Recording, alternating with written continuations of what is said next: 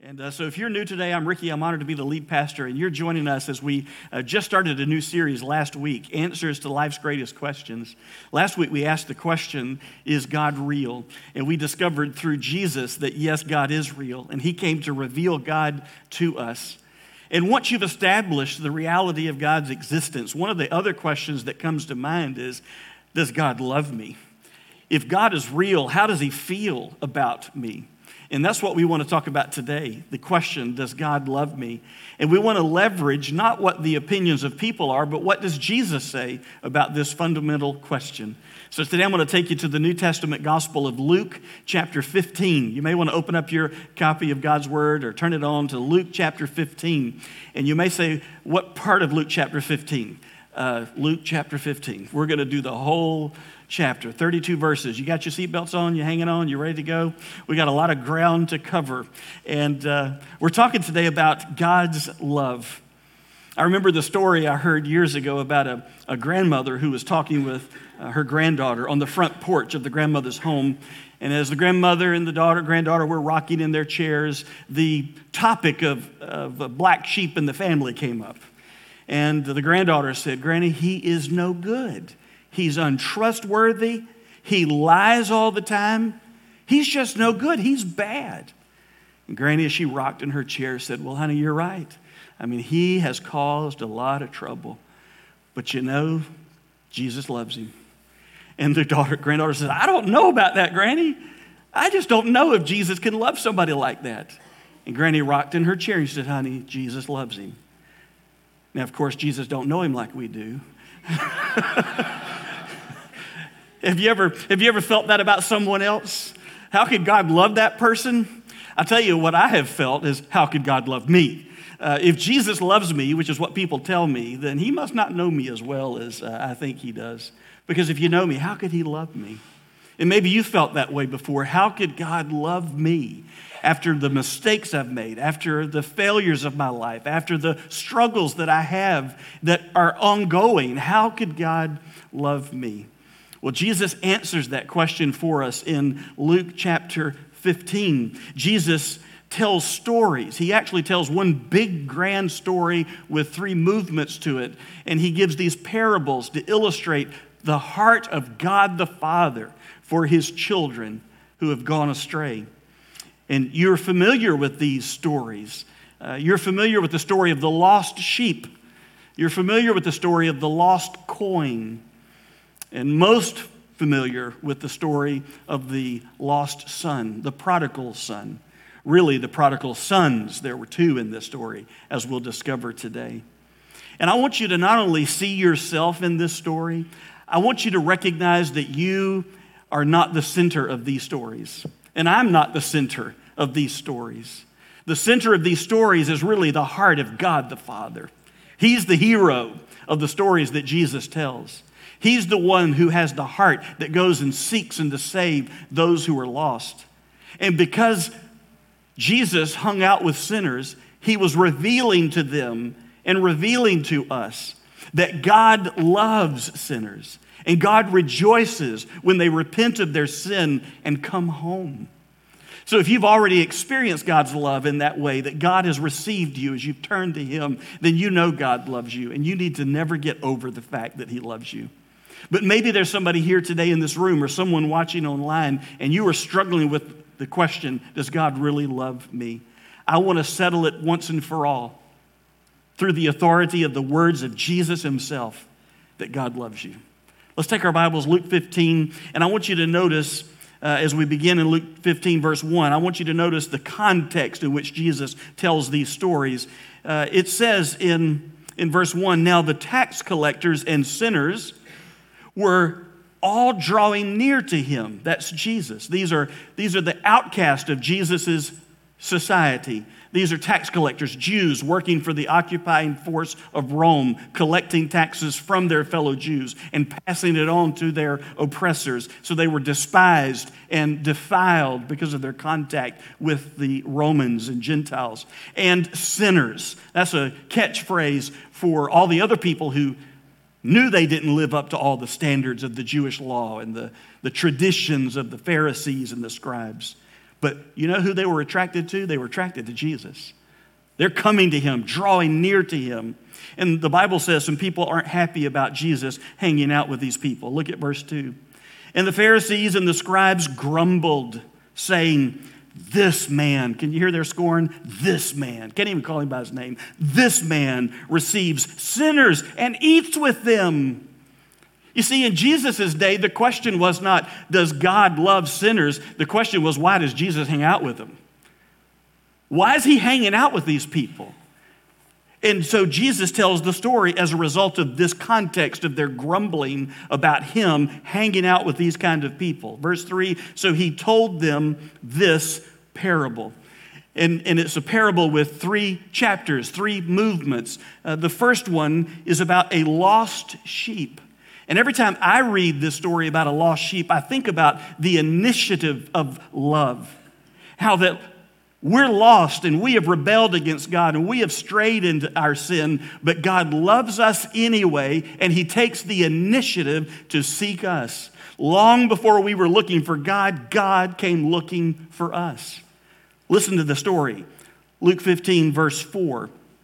Jesus says, what man of you, having 100 sheep, if he has lost one of them, does not leave the 99 in the open country and go after the one that is lost until he finds it? And when he has found it, he lays it on his shoulders. Here's a key word, rejoicing. And when he comes home, he calls together his friends and his neighbors, saying to them, rejoice with me, for I have found my sheep that was lost. Just so, I tell you, there will be more joy in heaven over one sinner who repents than over 99 righteous persons who need no repentance. Jesus is saying, why am I hanging out with sinners and tax collectors? Because God the Father loves them and rejoices when they turn from their sin and come home. And God has taken the initiative to seek after them. Jesus says, sinners, they're just sheep who have gone astray. And God is the shepherd who leaves the 99 who are safe and sound, and he goes after that one that was lost. I don't know about you, but I don't have to use very much spiritual imagination to see myself in that story. I am that one lost sheep. I am the one who strayed from God, who rebelled against God, who rejected the voice of God, who went his own way. And the farther I went away, the worse things got, and I couldn't find my way back. But God came looking for me. God came with his love, and he took the initiative to rescue me. And Jesus is in this world on a rescue mission for sinners who have gone astray. Jesus says, you grumble about me hanging out with these kinds of people. These are the kind of people Jesus says, I've come to seek and to save. God takes the initiative of love. It's called grace. But Jesus isn't finished. He goes on. He gives another story. And he talks about a lost coin, a woman that's lost a coin.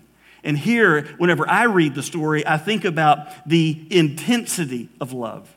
Because in Jesus' story, this woman is intense. She's diligent. She's committed in finding that one lost coin. Look at Luke 15, verse 8. Jesus says, or what woman, having 10 silver coins, if she loses one coin, does not light a lamp and sweep the house and seek diligently until she finds it? This woman has lost one of her 10 silver coins. That may not sound like much to you and me today, but in her day, that would have been representative of a whole day's work lost. The wages of a whole day's labor gone.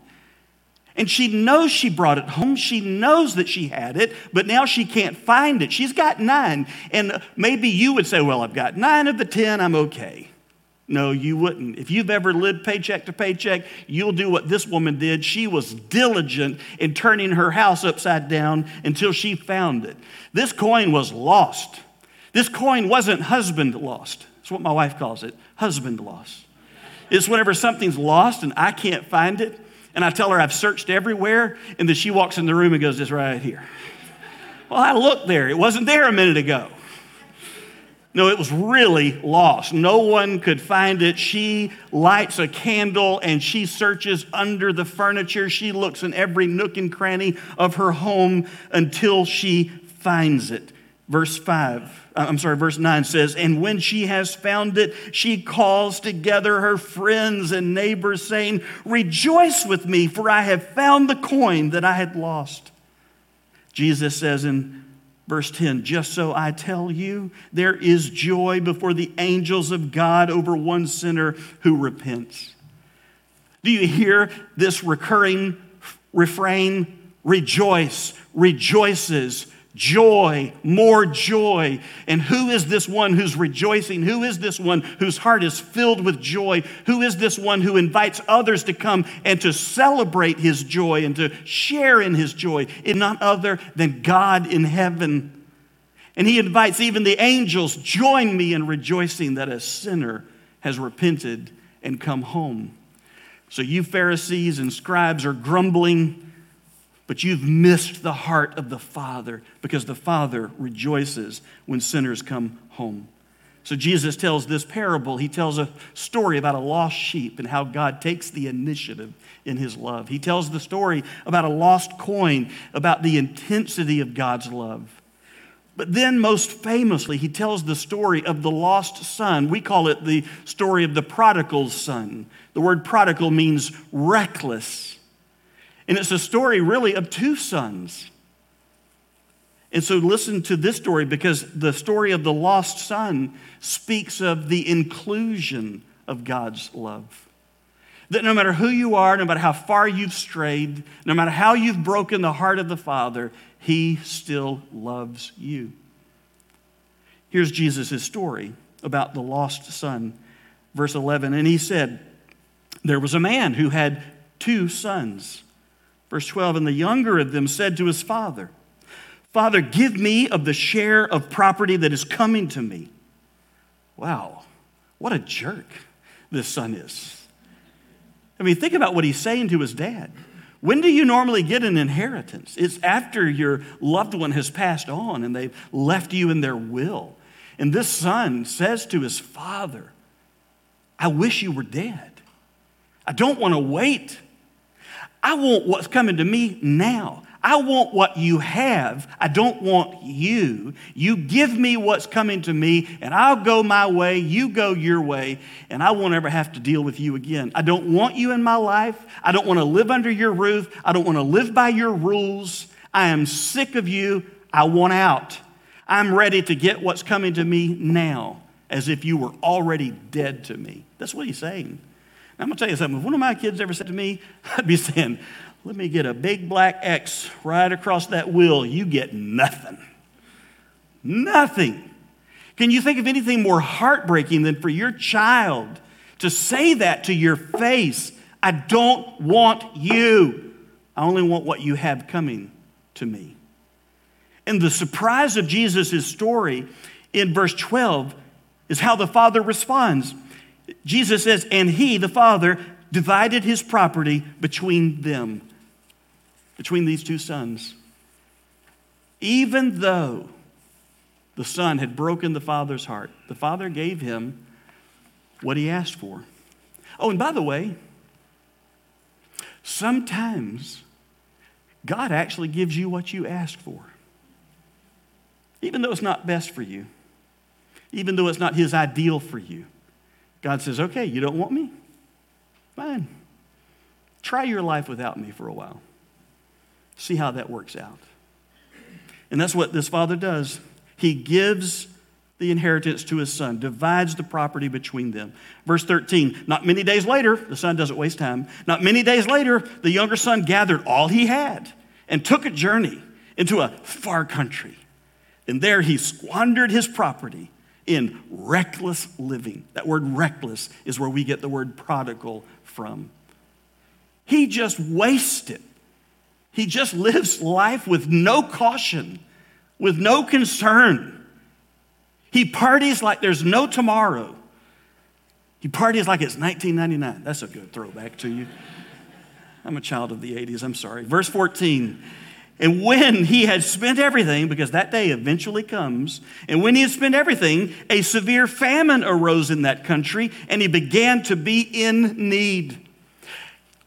Just so, when he runs out of money, a famine sweeps the land, and he has no way to feed himself. He has nothing. He has squandered it all, and he finds himself destitute, in need. Oh, his friends long gone. The son's friends were there for the party, but not for the poverty. When the going got tough, his friends got going.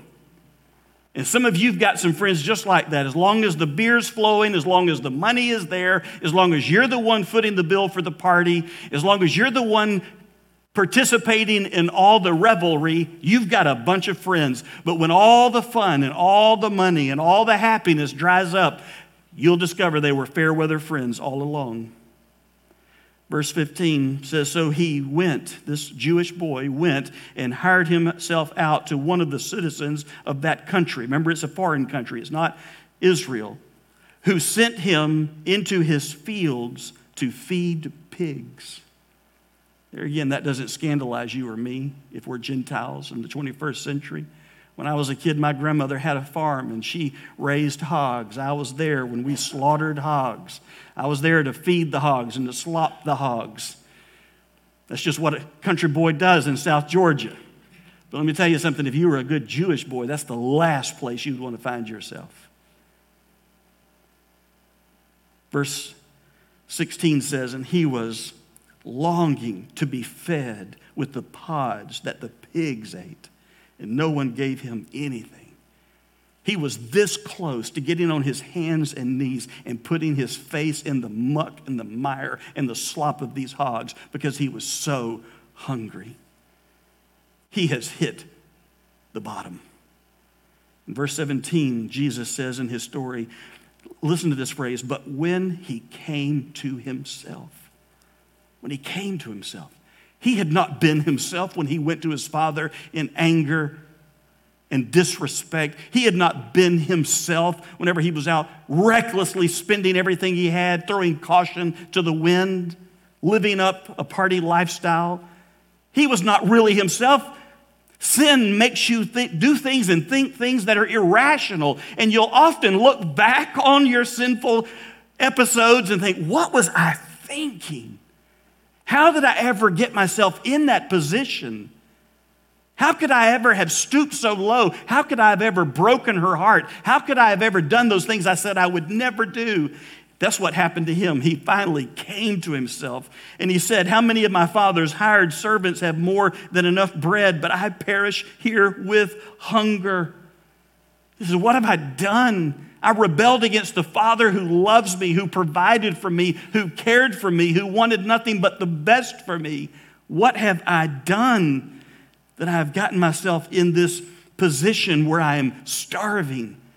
And that's what we do as sinners, and it's all of us. We rebel against the God who created us. We rebel against the God who gives us everything in life to enjoy. We rebel against the God who wants nothing but the best for us. We rebel against God and say, I don't want you in my life. I want to be God, not you. It's about me, not you.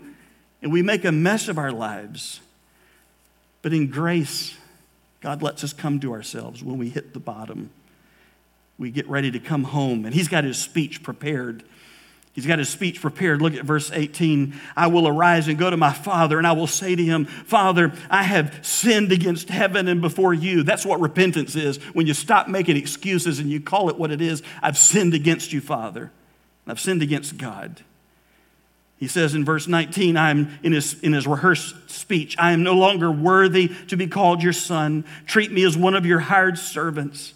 Verse 20, and he arose and came to his father. But while he was still a long way off, his father saw him and felt what? Disgust, hatred, anger? No, that's what we feel about other people. But that's not how the father felt about his son. The father felt compassion. This is love put into action. That's what compassion is. And this father did something undignified for adult, elderly Jewish men in the first century. He ran. And he embraced him and kissed him, this nasty son who stunk like the pigsty. Verse 21, the son said to him, Father, I have sinned against heaven and before you. I'm no longer worthy to be called your son. And then right in the middle of his rehearsed speech, the father cuts him off. Verse 23, the father said to his servants, bring quickly the best robe and put it on him, and put a ring on his hand and shoes on his feet. And bring the fattened calf and kill it, and let us eat and celebrate. For this my son was dead and is alive again. He was lost and is found. And they began to celebrate. He cuts his son off from his rehearsed speech, and he says, just a minute, servants, get the ring, put it on his finger. Indicating to everyone who sees him, he's my son. Get the best robe, put it on him. Put shoes on his feet. He's not a servant, he's my son. And you kill that fattened calf that we've been holding back, getting ready for a party. We've got a reason now to party. Don't you see what Jesus is teaching us about God the Father? He's teaching us that God the Father loves sinners. He's teaching us that God the Father is the one who takes the initiative of love, and with intensity of love, and even with the inclusion of love, says, I don't care what you've done, where you've been, you can always come home. Come home and let's party. And they did, man. They began to celebrate. You can see all the servants scurrying about, getting the party ready. You can see the son with that just shocked look on his face, relief and amazement. He can't believe what he's experiencing from his father. But Jesus isn't finished with his story. The Bible, Jesus continues. Look at verse 25. Now his older son was in the field. And as he came and drew near to the house, he heard music and dancing. And he called one of the servants and asked what these things meant. And he said to him, your brother has come home, and your father has killed the fattened calf because he has received him back safe and sound. Verse 28, but he was angry and refused to go in. His father came out and entreated him, but he answered his father, look, these many years I have served you, and I never disobeyed your command, yet you never gave me a young goat that I might celebrate with my friends. Sounds like a spoiled brat, but that's just my idea. Look at verse 30. But when this son of yours, do you hear that? He can't even call his brother by his name. But when this son of yours came, who has devoured your property with prostitutes, you killed the fatted calf for him. Verse 31, he said to him, son, you were always with me, and all that is mine is yours. It was fitting to celebrate and be glad, for this your brother was dead and is alive. He was lost and is found. And that's how Jesus ends his story. With the father talking to this second son, who didn't stray, he stayed. Who didn't rebel, he was religious. But he's angry at the grace of the Father and the inclusive nature of the Father's love. How could you love him? I can understand how you could love me. I'm good. How could you love him? He's not good. And the Father says, everything I've got is yours. I'm showing him the same grace I showed you. But it's right that we rejoice. Your brother was dead, but he's alive now to us. He was lost, but now he's found. Anyone with a heart that shares my compassion would rejoice in this moment. And your attitude shows you don't know me as your father at all. That's why it is so sad in some churches. Thank the Lord, our church is not like this. But in some churches, there's this animosity towards those new people. joining our church and getting saved and baptized, and the church is changing things to reach new people. We've been here from the beginning. We've paid our tithes. We're the ones who built this church. They didn't do that for us. In the church I served, the nursery needed to be so remodeled. It was pitiful. It was so bad. It was a square little room with carpet glued to the floor with no padding, no window in the room, a single 60-watt light bulb in the center of the room, old toys that people didn't want, they would donate to the church. And out of sheer grace, I was expressing that to my dad one day, and my dad said, I'm sending my guy up there. He'll lay out a new plan for that nursery. It won't cost the church a dime. I'll take care of all the labor, all the material. And I went to my church thinking they were going to be thrilled. Woo! And in the business meeting, it got ugly. And I'll always remember one man standing up. If that nursery was good enough for our kids, it should be good enough for anybody else's. If it's not, they can go somewhere else. That's how this son is. He's not happy that his brother has come home, and he reveals that he doesn't know anything about his father. And do you see who Jesus is referring to? He's referring to the Pharisees and the scribes who are the ones grumbling about Jesus, hanging out with these kinds of people. And even though they're religious, they are revealing they really don't know God the Father like they claim to know him. Because if they really knew the heart of God the Father, they would have been rejoicing that sinners and tax collectors were coming to Jesus, and Jesus was extending saving grace to them. And you know, Jesus leaves this story open-ended. He doesn't tell us how the older son responds. I think it's because Jesus was giving the Pharisees the pen, the quill, saying, why don't you write the last chapter of this story? How do you want it to end? Will you stay outside the Father's love? Will you stay outside the party? Will you stay outside the rejoicing that's going on because sinners are getting saved? Or will you get your heart right with the Father and recognize you too are a sinner, you too share the same grace of the Father, you too are included in his love? Come on in and have a party. And the same is true for us today. If we're Christians, if we're saved, if we're religious, or whatever term you want to use, if your heart is not broken over the lost condition of people far from God, you don't know much about God the Father. And if you can't rejoice when sinners get saved, you don't know much about God the Father.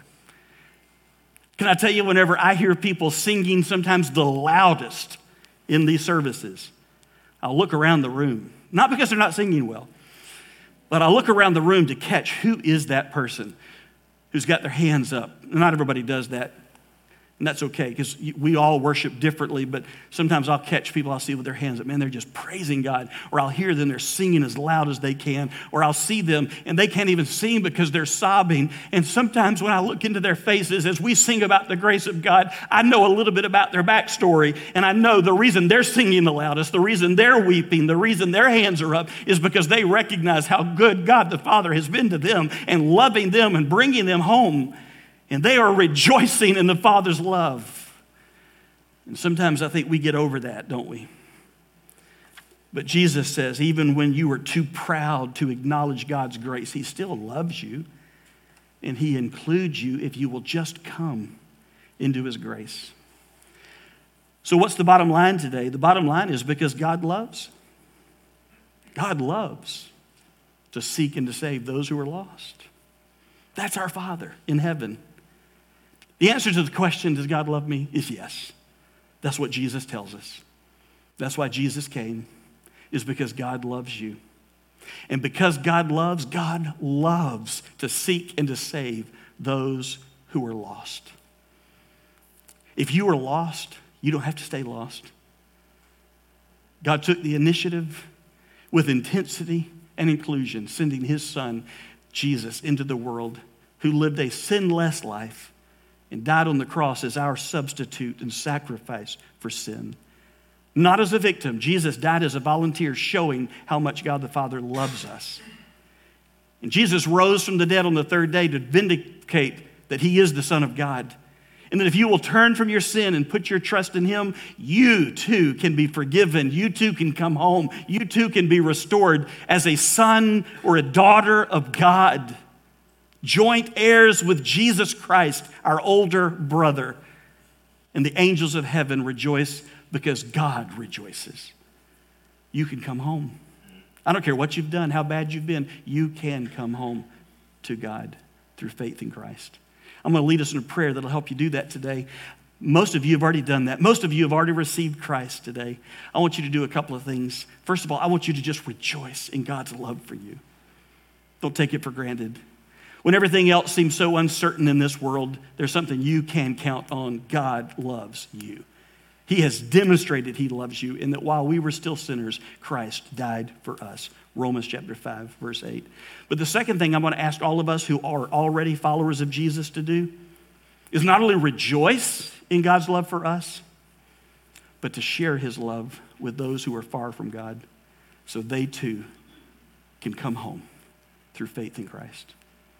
Let's pray together. Heavenly Father, in the stillness of this moment, we thank you for the words of Jesus, convincing us once and for all that the answer to the question, does God love me, is yes. Yes. And because God loves, he loves to seek and to save those who are lost. And through Jesus Christ, we can be found, we can be saved, we can be restored. And I pray that whoever that is today in this room or watching online today that needs to come home, I pray that this will be the day for them. That they will say to you, dear God, I admit to you I'm a sinner, but I thank you for loving me anyway in spite of my sin. And you sent Jesus into this world to do what I couldn't do. He lived a perfect life, but he also gave that life for me when he died on the cross of Calvary. And he rose from the dead, and he promises, for God so loved the world that he gave his only begotten Son, that whoever believes in him should not perish but have everlasting life. For God didn't send his Son into the world to condemn the world, but that the world through him might be saved. And today, Jesus, I want to be saved from my sins, saved from hell, saved from a life of lostness. I put my faith in you. Dear God, forgive me of my sin as I put my trust in Jesus Christ as my Lord and my Savior. I receive your gift of love and eternal life and forgiveness. Help me now to learn more about you, and by your grace and through your Holy Spirit to live for you, to go public with my love for you. In Jesus' name we pray. Amen.